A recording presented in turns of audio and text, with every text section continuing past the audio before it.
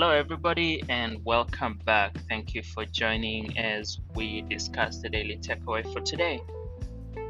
And we are doing fives today: Genesis 5, Matthew 5, Ezra 5, and Acts 5.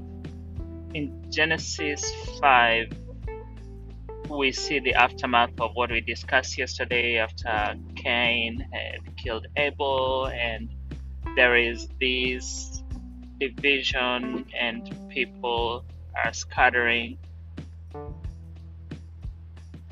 In chapter 5, we just find genealogies. We find who had who and who had who and how long they lived. The one peculiar thing we find is that it just says all of them, like Adam lived 900 and these many years, had other sons and daughters, and then he died. Someone else lived these many years, and they were all in the hundreds: 800, 900, 700. The one exception is Enoch, who walked with God. He lived to 365 years, and then he was no more because God took him away. This is the first incidence of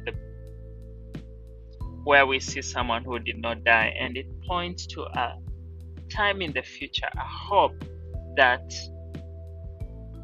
we will not perish.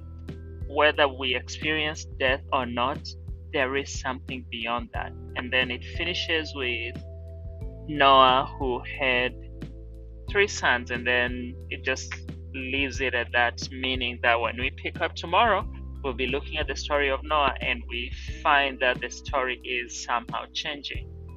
In Matthew 5, we find the Beatitudes and some of the more known verses of the Gospels about who is blessed and what it means to be blessed. And those are good virtues to live by. The one that stands out for me is let your good works, let your light so shine before men, that they may see your good works and glorify your Father in heaven. Then we look at Ezra 5, where there is this opposition to building of the temple. And we looked at that yesterday in chapter 4 as well. But here, we find that they have been allowed by Cyrus to rebuild.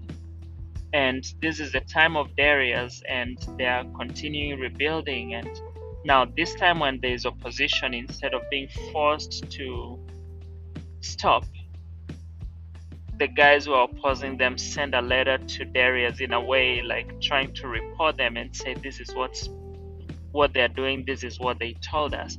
Can you search to see if there's such an order? And we'll see a continuation of that tomorrow.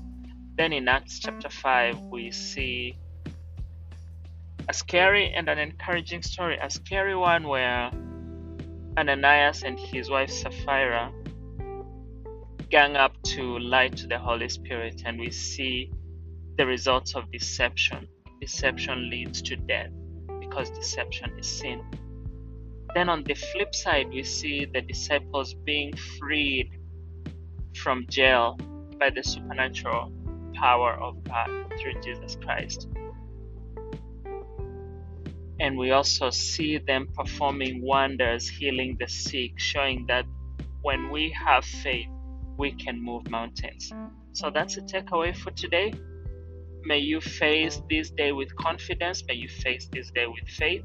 May God bless you, and we'll see you next time. Thank you so much.